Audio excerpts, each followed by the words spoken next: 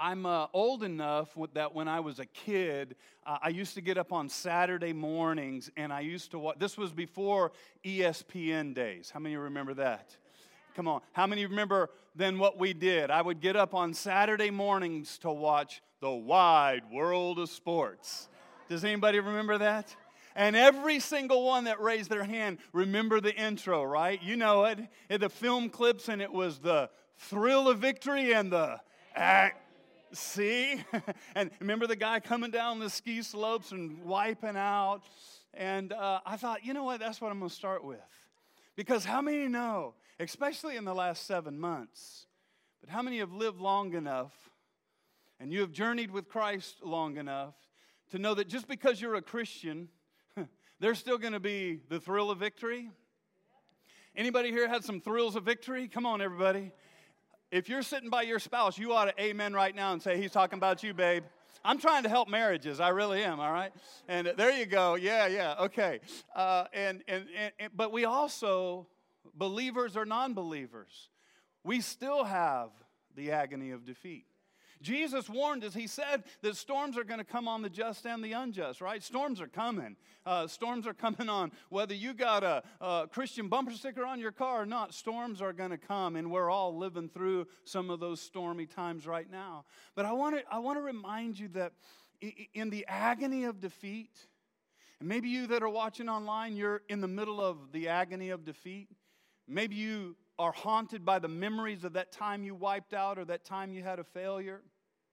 And maybe even those of you that are sitting in this room, man, there's still that, don't talk too much about that thing, or don't remind me too much about that time when I really had my hopes and it didn't end up the way. Has anybody here ever hoped for one thing and got something totally and it was like, you didn't wipe out on the ski slope, but it was definitely the agony of defeat? And I just want to remind you today that in God's economy, that even though you've had the agony of defeat, you're still a winner.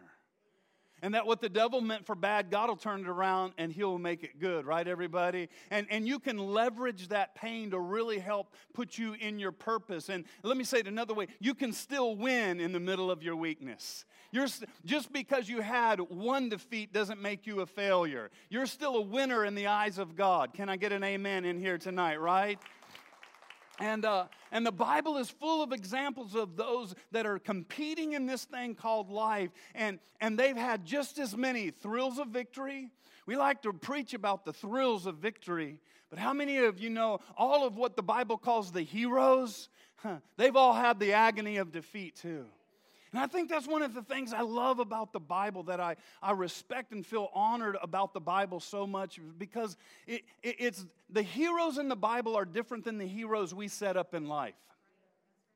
It's different than, dare I say, the politicians that try to hide the agonies of defeat. Come on. Or the heroes that we make that try to hide the agonies of defeat. What I love about the Bible is God chooses to make the heroes that we have. He puts the agony of defeat right on the front page. And I like that He doesn't hide it. Because I think if Elijah could go through that, and Elijah could be lonely in a cave, and if David could get it, if Peter, man, all of a sudden I feel like, wait a minute, there's still a chance for me to have the thrill of victory, even though I'm experiencing, come on, the agony of defeat, right, everybody? And so I want to take you just to a couple of little verses today. And if you really want the most out of this message, I would challenge you to go backwards and read the previous chapter. And I'm going to take you and look at Hebrews chapter number 12, verse number 1, 2, and maybe 3 if we get there. But really, those verses really hinge on the entirety of Hebrews chapter number 11. Hebrews chapter number 11, if you are not familiar with it, it's kind of a walk through the Hall of Fame of Christianity. It's like the heroes, it's the faith Hall of Fame, if you would. And it talks about because of faith, Moses did this, and because of faith, Abraham did this. And it gets through this whole litany of these great, amazing people that we see did incredible things. And then we got that picture in our mind, and he takes us to Hebrews chapter number 12. Let's check it out together. Here's what it says. And chapter number 12, verse number 1, it says, therefore. Now, the therefore is there for a reason, all right? It's there for this. It's there to remind you that we just talked about all these great heroes, all these great men and women that by faith did absolutely incredible things. And so it says, now with that picture in your mind, therefore, since we are surrounded by such a great cloud of witnesses. Now, I took this verse one time and I preached a whole series, and I'm going to resurrect the series because I got some new characters to add to it. But I preached a series called The Amazing Race. Some of you might remember that. If you don't and you've been around here long enough, at least nod and act like you remember it. And I talked about the amazing race. But today I just want to give an overview. It says, let us throw off everything that hinders and the sin that so easily entangles, and let us run with perseverance the race marked out for us. I think that's all I got right there. But one of the purposes of the book of Hebrews is encouragement. How many wouldn't mind a little encouragement? You might not need it right now, but hold on to this because you're going to need it someday, somewhere. And encouragement, the Bible word for encouragement is the word exhortation. But if you read the book of Hebrews, what you will see often is this little phrase, 2 words, let us. In other words, the writer of Hebrews is reminding us, come on, that we're not in this thing all by ourselves. Aren't you glad that especially during a pandemic and when we can't physically gather, or at least in the beginning days, aren't you glad to at least have the knowledge that I'm not in this all by myself? I can get some people praying with me. I can get on, if I have to, I can get on a Zoom call. I love Hebrews because he says, let us. It doesn't say, I have to struggle through this by myself. It says, let us get through this thing together. And if you read Hebrews 12 particularly, you'll see some little phrases like, let us lay aside, and let us run the race, and let us leave the elementary things of the world. Let us reminds us that we're not alone. I don't know about you, but I'm glad we're not alone. I'm not only glad that I'm not alone, but I got the family of God. I'm glad that Radius isn't alone, that there's a capital C church, right, everybody? I'm telling you, during COVID, once a week, I would gather on Zoom calls with pastor friends of mine from across the nation, and I'd say, man, what are you guys doing? What is your challenge? How are you getting through this? It's wonderful in the family of God to know that you don't have to fight any devil all by yourself. Come on, that we got each other's back. And I love this. I love because this chapter starts with, to me, this chapter starts with almost the wide world of sports. It's telling us there's the thrill of victory and the agony of defeat. But there's a whole bunch of people that ran the race way before we even got to the race. I love this because it gives me this word picture of all the Bible heroes sitting in the grandstands while I'm living my life. I mean, if you could picture, we're running this race. We're fighting the good fight. We're going through this thing called life, everybody. And how many know sometimes life feels uphill and sometimes it feels downhill. And sometimes we blow out our sneakers. How many know what I'm saying, right? And we're in this thing called life, but I love the word picture of Hebrews 12:1 because it gives me the picture that all of those that have already run the race, all of those that have gone before us, they're sitting in the grandstands and they're cheering for us. I don't know about you, but I get encouraged. I get strength when I think about Peter rooting me on. When I think about them and the thrills of victory and the agony of defeats, and they can say, I know you're going through something, but let me cheer you on. Come on, everybody, right? And so usually I pull out 3 things, but today I figured since you're the extra spiritual group, I'm going to pull out 4 things. Can you handle 4? Can you handle 4? Come on, everybody. All right, here we go. These are real simple. If you're looking for something very profound, I was going to say come back next week, but you just might have the wrong church is all I got to say, all right? Let me just give you some things. And I wanted these to just be simple reminders. I don't know that tonight is the night that you're going to have these light bulb, wow, I never thought about that.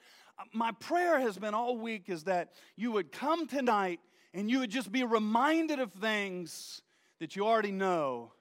But every once in a while in the dark times of life, we need to be reminded of what we've seen in the light times of life. And so let me dive into them. First thing I'd like to talk to you about out of this portion of Scripture is I want to talk about our encouragements. As we've already stated, I think all of us need to be encouraged sometimes. Hey, everybody, here's a clue. Even the person in your life that doesn't look like they need encouragement, even that person that seems like they're always upbeat, come on now. Everybody needs a little encouragement sometime. And so I want to encourage you to be encouragers because we always reap what we sow.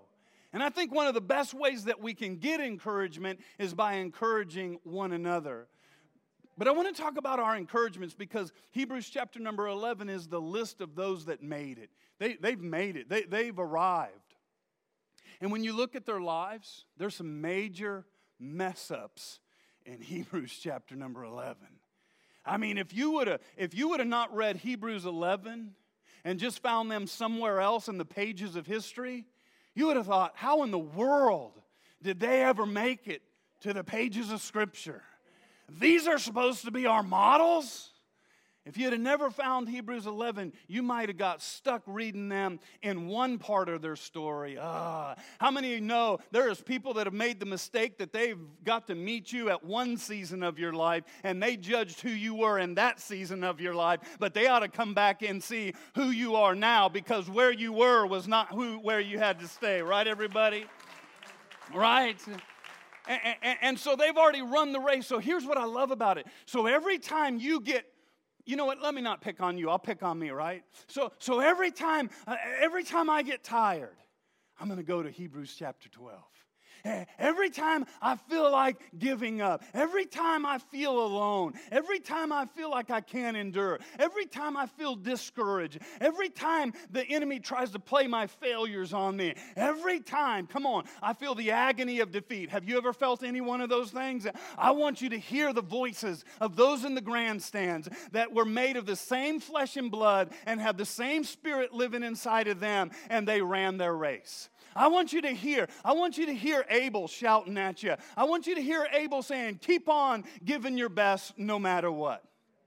I want you to hear Moses saying, you might feel inadequate, but you can make it. I want you to hear Job say, you may have lost everything, but keep on running the race. I want you to hear Gideon say, you may feel like you're outnumbered. You may feel like the weakest Christian there is, but I want you to keep on running because you're going to win your race. I want you to hear those in the grandstands. Come on, maybe David's up there and he's shouting for you. He's got a big rubber number 1 glued to his hand. And David is saying, you may be guilty of something. You might be guilty of murder. You may be guilty of those things that you don't want anybody to talk about. You might be guilty, David, of adultery. But David would say, don't let your mess-ups be bigger than His grace. Run under His forgiveness and run under His grace. Come on now. I want you to hear Joseph up there saying, you might have been betrayed, you might have been lied about, somebody might have posted something nasty about you on Facebook, and you were treated unfair, and you were overlooked, and you were lied about, and your reputation has been dragged through the mud. But Joseph is cheering for you, saying that none of those problems, none of those lies are bigger than God's truth on your life. I want you to hear Rahab. Anybody know Rahab? Come on, she had a background there, buddy. She came from the red light district. How many know what I'm talking about, right? But Rahab becomes the great-great-grandmother of Jesus. Rahab would say to us, so you got a bad reputation. So you did something bad, and everybody knows what you did. Rahab would say, I can relate to that, but I just want you to run. Run like the wind. Come on, everybody. I want you to hear Peter shouting at you on the days you're discouraged. He denied Christ. He cussed that he even knew. He was afraid of a little girl. Not that you're ever afraid of anything. But Peter would say, get back in the race. Run the race. you're going to win this race. I'd like you to hear from Abraham that would say you're never too old. I'd like you to hear from Timothy that would say you're never too young. I'd like you to hear from the heroes that say it's never too late for God to use you. God is always right on time. I'd like you to hear Paul say, I was the worst sinner of all time, but keep on running. I'd like you to hear Enoch saying, you're one step away from your greatest day. I'd like you to hear Noah saying to you, there is no disaster that could ever stop you. Get in the race and run the race. Get encouraged by these men and women of God. They're cheering for us. That's what Hebrews 12:1 says. They're cheering for us. Come on. Man, you know, if you could sit down and have coffee with David, how many know you would be encouraged? Guess what? You can.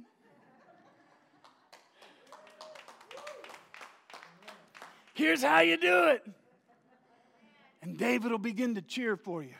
And David will begin to tell you, man, you want to talk about a mess up. They'll begin to speak to you in your lives. And every time you feel challenged, and every time you have a setback, let me just take a survey to make sure I'm talking to the right people, because perfect people make me break out in hives. Well, I got any people here that ever face any challenges? Keep your hands up for a minute. I want to see if I can get 100%. Do we have any people in here that have ever had recently a setback? Do we have anybody that wrestles with a weakness? Do we have anybody that struggles with chocolate cake? No, you don't have to raise your hand. All right, I'm just making sure you're paying attention, all right?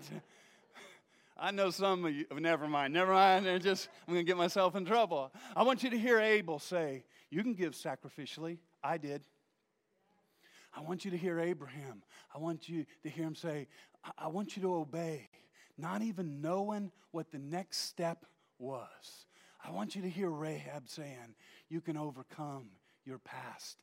And God will use your past to be one of the brightest lights. Oh, some of you, listen to me, some of you that have the worst past have the greatest testimony. Some of you that have the biggest pain have the biggest praise. Some of you that have the biggest weakness, come on, you know what I'm trying to say? Your misery can be turned into your ministry.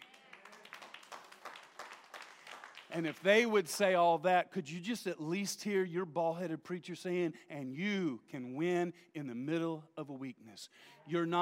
Nowhere in the Bible does it say you have to have it all together. Nowhere does God demand that we have it all together and you be strong all the time. Because how many know your strength will wear out? Your emotions will wear out. Somebody will get on your last nerve. You better say amen right there. Somebody's standing on that nerve right now. Right?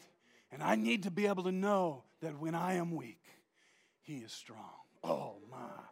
I said when I'm weak, because I don't want to admit this to you, but I'm just going to go.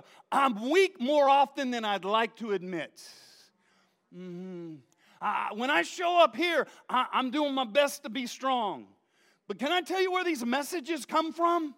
They come from a place when I'm feeling weak. On Monday morning, when I don't have people cheering and high-fiving and praying and encouraging, there's a Monday morning that I sit down and these messages pour out of my weaknesses. Come on, everybody. I want you to know that you can win in the middle of your weakness because He is strong when we are weak. Somebody give Him praise tonight. Number 2 is not only our encouragements, but I want to talk to you about our enablements. What enables me? Did you know that not every race allows the competitor to see the finish line? What do you do in life when you can't see the end? What do you do when you're running as hard as you can and I don't see any light at the end of the tunnel? I've preached on marriage before and had a guy come back a week later and said, I treated my wife good all week and nothing's changed. Really?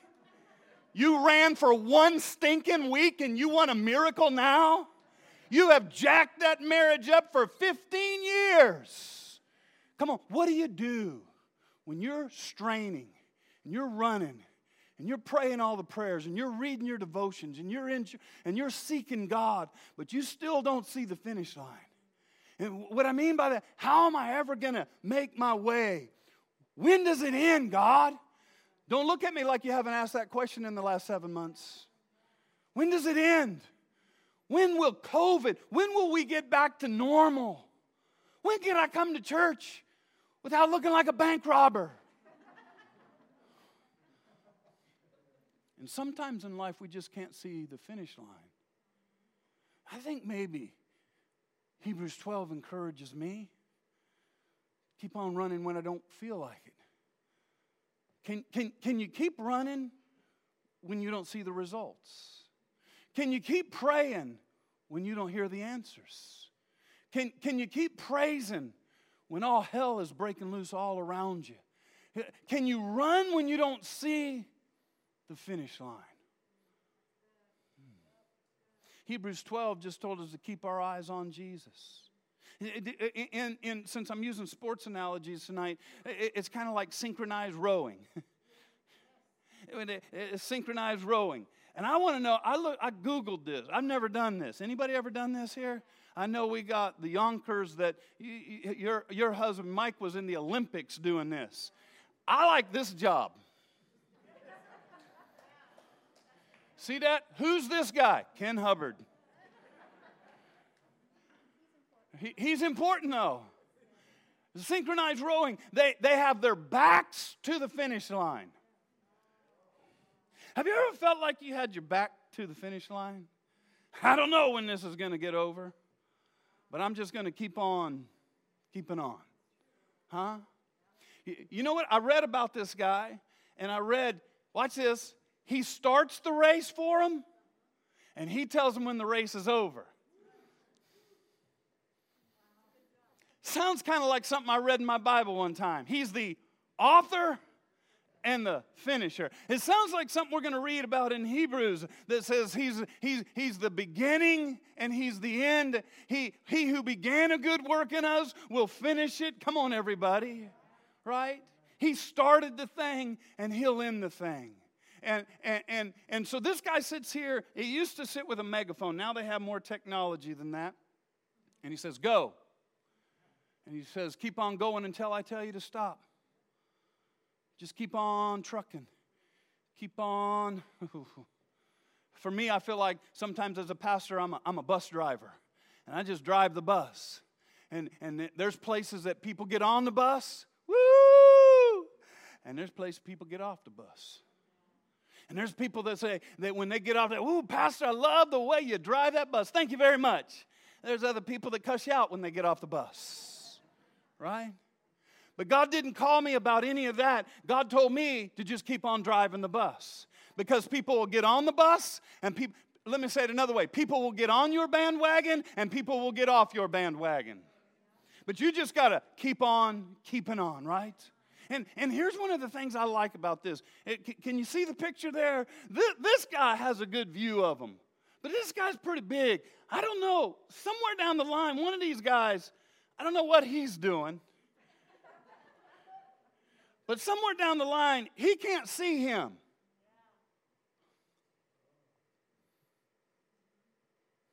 Can you keep on going when you can't see the results? Watch this, watch this. He can't see him, but he can hear him. And last time I checked, faith comes by. We might not see it, but faith comes by hearing. Hearing what? Hearing the coach pull out the orders. Hearing the coach encourage. Hearing the coach enable. Hearing the coach say, keep on rowing. And that's where trust comes in. When I just keep on straining, even though I don't know how far we got to go doing this. I don't know how many more times I got to pray. I don't know how many times I got to stand myself back up. I don't know how many times I got to try again. I don't know how many times I got to dream again. But I'm going to keep on going because faith comes by hearing and hearing the Word of God. Right, everybody? Now, let's take you to verse number 12. Verse number 12. It says, fixing our eyes on Jesus. The guy with the megaphone. And the pioneer and the perfecter. Some translation says the author and the finisher. Aren't you glad he's both? It'd be terrible if he just started your race and you're just still rowing. No, but he says, I'll complete it. I'll see it through to completion. I'll be there at the starting line. I'll be there in the rough waters. And I'll be there at the finish line. I'm Alpha, watch this, and I'm Omega. In other words, I'm the beginning and the end. But you know what I like? He's the middle also. He's A and he's Z, but he's also LMNOP. Come on, somebody, right? Because most of life is right in the middle of the lake, right in the middle of the storm, right in the middle of things, right? The pioneer and the perfecter of our faith, for the joy set before him, he endured the cross, scorning its shame, and sat down at the right throne of God. Ooh, I love that. Sometimes we just got to keep our eyes on the goal. You know, during COVID, I talked to a lot of pastors during COVID, and I seen some pastors that I respect a lot, and this is in no way throwing a stone, because there was no playbook on this thing. And I seen some pastors making total, major, mega changes in their ministry approach. And I remember us meeting with our team and said, no, our goal is not going to change. We might have to pivot a little bit, but our goal's not going to change. We're going to keep our eye on the thing that God called us to do. And what God called us to do was help everybody that would show up and get on this journey with us just take one step. And if we could just keep you on the journey, and every time we gather, you just make one step. Come on, everybody. The steps might look different. The steps might not be quite as exciting as they once were. Come on now. The steps might be harder. They might be a little more boring. They might be whatever you want to call them. But we decided during COVID we weren't going to change. We were going to fix our goal. And the goal was always going to be, let's get people one step closer. Come on, if we could just keep you, if we could Zoom call with the life group, we'd just get you one step closer. If I got to preach to an empty room just to a camera, we're just going to get you one step closer. Come on, if you got to wear a mask, we're going to get you one step closer. And eventually, 7 months later, in the middle of a pandemic, you might not be where you want to be, but thank God you're no longer where you used to be. Come on now. Because if you let a crisis stop you, you will always be stopped. Because there's always a crisis. Has anybody lived long enough to figure that one out? There's always a crisis. It's a joke around our house. Me and Jake always say, why must there always be a problem? Because the Spirit of the Sovereign Lord is upon you, and He has anointed you to solve problems, to be the light in the midst of darkness. Translation, problems. Yeah. And so don't let crisis, don't let failures, don't let emergencies, don't let pandemics, don't let politics, don't let anything. They could be good things, but don't let those things get your eyes off Jesus. I remember the story of Roger Bannister. Roger Bannister was the first guy that broke the 4-minute mile. And this guy from Australia challenged him in just a foot race, just a one-on-one. They call it a challenge race against Roger Bannister. I mean, the guy must have been messed up in the head or something, but he challenged Roger Bannister to a race. And the guy from Australia, he's beating him through the whole race. They make the last turn and got the last 100 yards in front of him. And the guy's winning. And by all measures, he should have won. But as he turned the last corner, he looked over his shoulder. And Roger went by. Swing! You know what he did? You know. He's got his eyes off the goal. And the enemy's just waiting for that little minute that you look at the news more than you look at the Word of God. You signed up to come. That you talk more about the pandemic than you praise a God who sent His Son Jesus to die. Come on, somebody. He's waiting for that one little moment that you get your eyes. Now, I stand up here almost every week and tell you all my mess-ups. So let me tell you something that I did okay. I prayed my entire life since the time I was 5 years old that God would give me a family. I never knew that it wouldn't be until I was an adult and met my wife that God would finally answer that prayer. And I can tell you, out of all my mess-ups, the one thing I think I did halfway good is I kept my eyes on that goal. I've had some pastor friends that have rose to prominence, and if I called their name, you would say, oh, you know them? And they've rose to fame, and I wouldn't disrespect, but some of them, they have their eyes fixed on that, and they've lost their family, and their kids hate God. and they hate the church. But because I wanted it so bad, I kept my eyes on my wife. I kept my eyes on our marriage. I'm still madly in love with her. I'm more in love with her now than I was 33 years ago when we got married. I made her a priority. I made my kids a priority. Come on. And they're all here, and they love God, and they're serving God, and they love you, and they love the church. You got to keep your eye on the prize, everybody. Come on, are you hearing that today? I know that I've told the story a bunch of times, but I'm going to tell it again just in case you missed it. If you've heard it 2 or 3 or 4 or 5 times, then you can tune me out for 4 minutes. I was on a board with Dr. Bill Bright, and I had just gone there on a Monday. I got home on a Wednesday. He called me and asked me, he said, "Hey, Ken, I know you just got home. Could you come back down to Orlando? We have something special going." Now, Bill Bright is who I was with in his house when the President of the United States called in and we had prayer with them.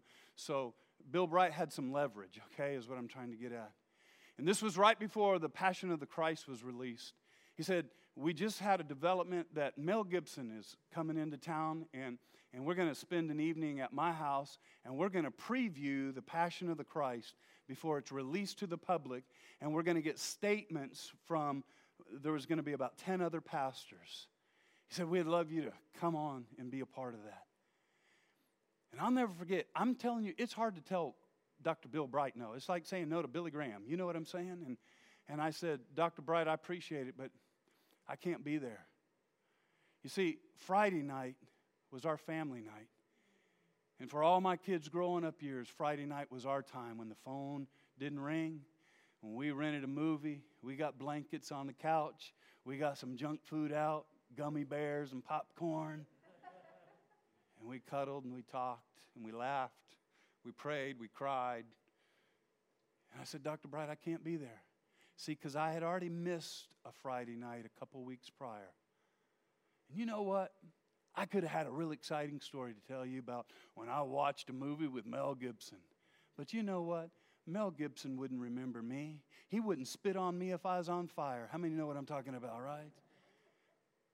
But I got a couple people here right now that are way more important than Mel Gibson. The devil will always try to throw things, get your eyes off the prize. Keep your eyes on the prize. Come on, everybody. Number three is, let me talk to you about our entanglements now. If we're going to run to win, we're going to have to set some things down. One of the things that I think the first days of COVID did for us that we might not have taken advantage of, as I don't know about you, but it made me put on the emergency brake and say, "Hold on a second. Why am I going so fast? And what things do I need to reprioritize that I'm trying to do?" I think if we're going to ever cross that finish line and accomplish what God designed each one of us individually to accomplish, you're going to have to say no to some things so you can say yes to some other things. This verse says to lay aside every weight that entangles us. I don't have time to preach these, but I'm going to give you these 4 questions just to prime the pump. You can make your own 4 questions. But here's 4 questions to help you determine if you're being weighed down or not. Okay, here they are. Number 1, does it interrupt my spiritual growth? Okay, it doesn't have to be like a sin, but does it interrupt your spiritual growth? Okay, I just said I wasn't going to preach them. Okay, here, number 2, does it bring me under its power? Does it bring me under its power? I don't know. I know we want to just jump right onto like substance abuse. But how many know there's a whole lot of things out there that bring you under its power? I'm not going to give you a list. Here we go. Number 3. Does it burden my conscience? When I say that, I'm not talking about shame. I'm talking about just this heaviness. Like just this, oh man, it burdens me. I wish I hadn't done that, been there. You know what I'm saying? And these are just mine. You can steal them or you can come up with your own. Number 4, could it block someone else from Jesus? What I'm doing, is it becoming a stumbling block to others? It's at least worth my evaluation. Right, everybody? Mary Decker, I know I'm loaded with sports analogies today, but Mary Decker was poised to win the gold medal in a marathon race. And just as she was ready to pass and she would have won the gold, her foot clicked the heel of the opponent she was getting ready to pass. And she wiped out and she tripped. One newspaper wrote later about her, one biographer wrote later about her that she was probably the greatest female runner that never won a gold medal. And after she fell, they interviewed her and she said, I was right where I wanted to be. And then I tripped and it was all over. What things in your life is the devil got ready to trip you up? Let me tell you what I know. If you ask the Holy Spirit to help you see it, if you ask God to reveal it, search my ways, O God, right? He will. See, because Hebrews 12, if we go on a little bit further, we've done verse 1 and verse 2. Now look at verse 3. Consider him who endured such opposition from sinners, so that you will not grow weary. The previous verse said, keep your eyes on Jesus. So let me just throw something at you real quick right here. I want to give you just a couple of things that might trip you up, and that's wickedness. Keep your eyes on Jesus, because if you don't keep your eyes on Jesus, you get your eyes on other things, right? How many of you, I know none of you have done this, but how many of you know somebody that since this pandemic have really had at least one moment where they've gotten their eyes on something other than Jesus? Let me just see here. You know somebody. Wink, wink. Huh? I know this is going to sound old-fashioned, but an old hymn writer one time said, turn your eyes upon Jesus. Look full in his something, glory and grace. But I like this part. He says, you know it, don't you? And the things of earth will grow strangely dim. The things of earth. What thing? The problems. The pandemics. The politics. Let me see how many more P words I can come up with. The pain in the necks.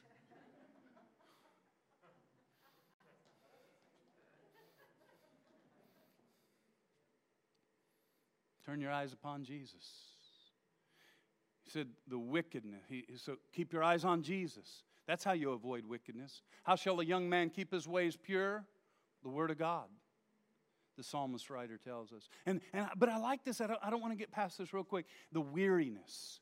Did you see that last one? The weariness will entrap you.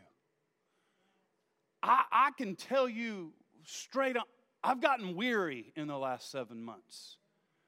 Let me say it another way that's more truthful and doesn't sound... I've been sick and tired in the last 7 months. I've been ready to blow up my TV in the last 7 months. Hello, somebody. I know you're more spiritual than I am, but let me just do a little counseling while I'm in front of you here. Because weariness will cause you entanglements in your life. And so that's why you can't have an opinion about everything. You can't say yes to everything. You can't do everything. You can't be everywhere. You can't care about every little thing. Come on, everybody. Because the enemy, if he can't get you to sin, he will get you weary because you're trying to do it all. No, do what God's called you to do and say no to the other things. Come on. Let me do the last one. Here we go. It's not even 8 o'clock. Look at me go, everybody. Number 4. You know, I'll do anything just to get a little encouragement in here. Number 4 is I want to talk about our endurance. Oh, man. See, a lot of people start the race, but I want to know who's going to finish the race. And when I talk about that, I know that as Christians, our mind goes, oh, yeah, I'm going to finish. I'm going to go to heaven. What if for just a minute that's not what we're talking about? What if the dreams and the hopes and the goals that God's put on your heart, what if we had run hard after those? See, when God created us, He put a seed of greatness. He put something in you. He put a dream. He put a goal. He put potential. What if we decided we were going to keep running the race until we met the purposes that God had and the plans that God had? What if we didn't allow life to beat those plans and purposes out of us and we just kept running our race with endurance? Not just the spiritual race, but the potential, the dreams. I've told this story before too, but many of you know that in 2011, I've been now preaching in ministry for 34 years. And in 2011, I resigned my church and I almost resigned ministry. I was discouraged. I was frustrated. If the truth be told, I was angry. I was sad. And watch this, I was hearing more of the negative voices than the grandstands in Hebrews 12:1.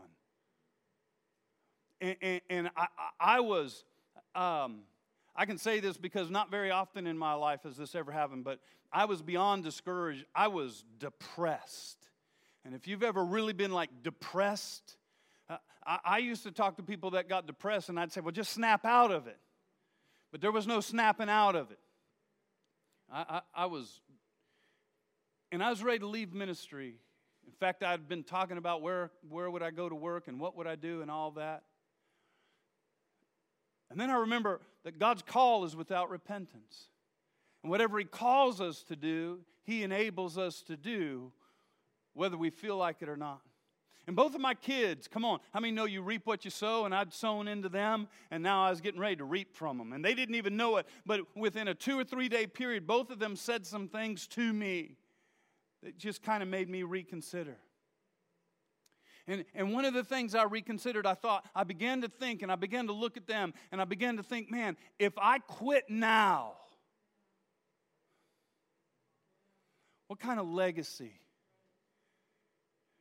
I'm not saying they wouldn't love me. I'm not saying that God couldn't redeem it. I'm not saying any of that. But I was at a crossroad. And see, I come from a line of quitters. I come from a line of those that run when the going gets tough. And I had determined a long time ago I was going to break a generational curse, somebody. And this was my defining moment. This was my crossroad moment. This was my moment that I had to decide, am I going to endure or am I going to take the easy way? Sometimes doing the right thing isn't necessarily the easy thing. Hello, somebody?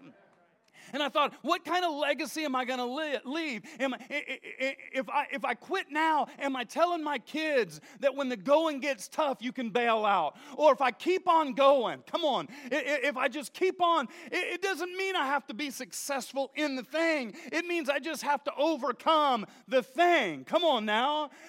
And maybe I'll send a message to my kids that when the going gets hard, press into Jesus.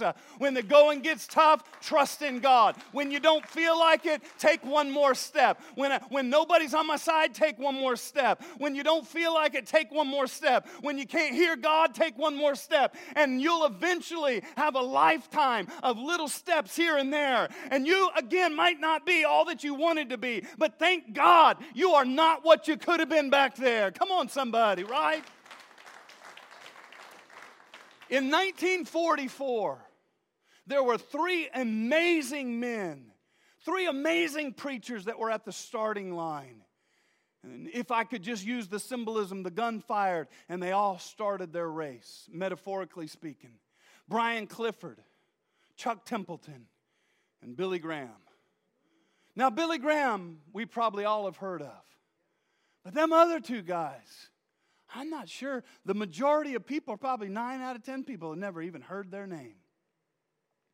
Because Brian Clifford, he filled stadiums. I mean, once they cut the bell ropes at Baylor University because he was in the middle of a sermon and people were mesmerized by the presence of God as he was preaching, and they didn't want the bell to interrupt the sermon. Woo, I wish something like that would happen around here. Yet in his later years, he fell away from the very faith that he preached. And he died an alcoholic in a cheap hotel all by himself. Chuck Templeton, He was called the Babe Ruth of preaching in his day.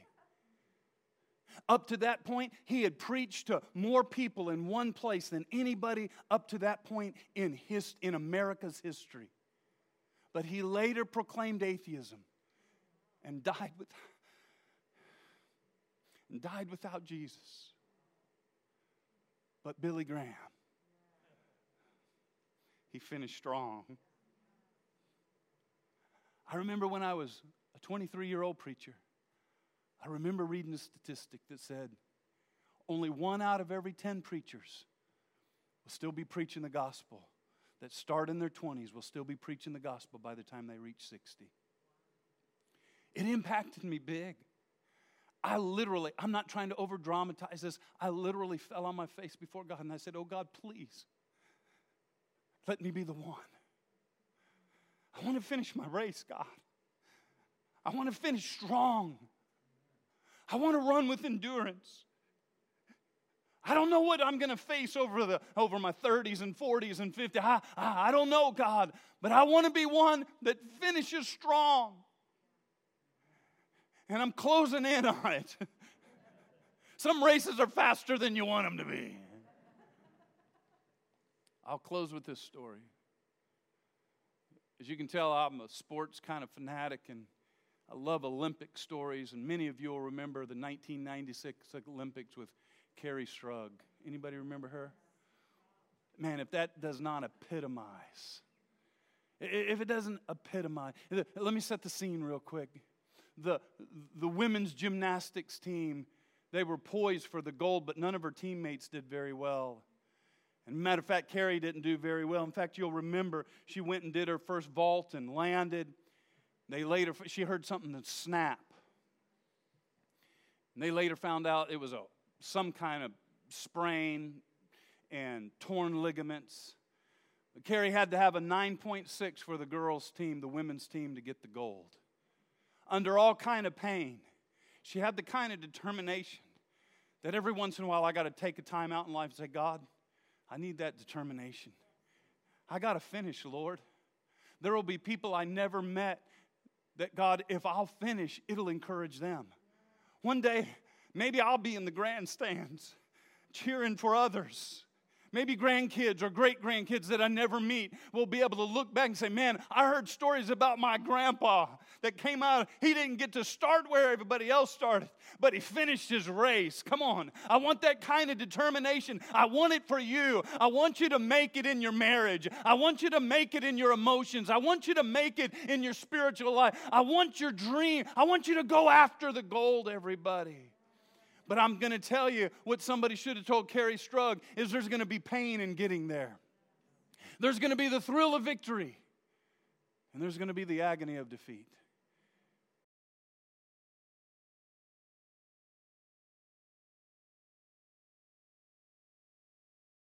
Hey friends, I am so excited about this year's Legacy Weekend.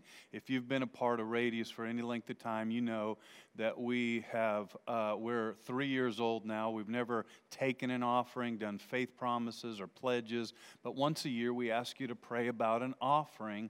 And I know we've been in the middle of this pandemic and it's been a weird time, but we really felt like that Legacy Sunday it's kind of a sacred time around here. I just really see people's faith elevate, and it enables us to do some pretty dynamic things around the country and in our own backyard right here in our community.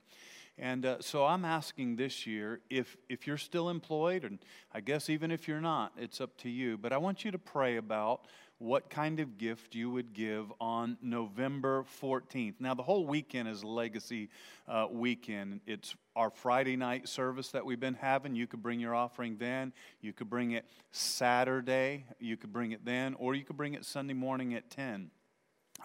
So it's Friday at 7, Saturday at 6, and then Sunday at 10 a.m.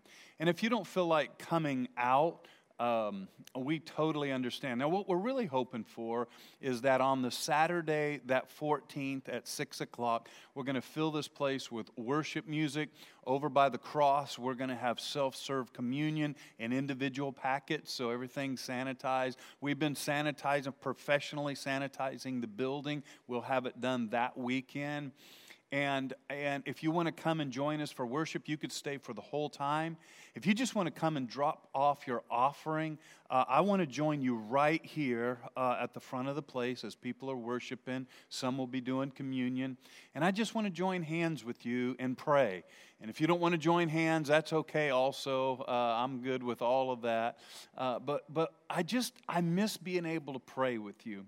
And then when we get done praying, we have a token, kind of a gift. I think it's a pretty substantial gift to commemorate this weekend. We want to put that in your hand, and the gift will make more sense after you hear the message for that weekend.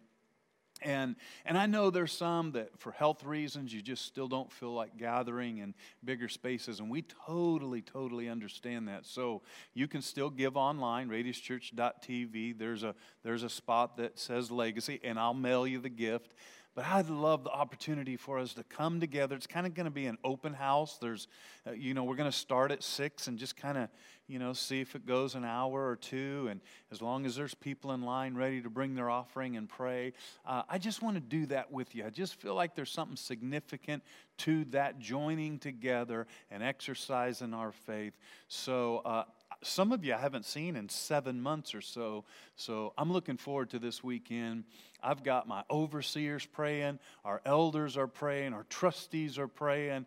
I think it's going to be a pretty significant weekend. So I sure hope I'll see you there. In the meantime, just be asking God, what would He have you to do on Legacy Weekend? God bless. Thanks.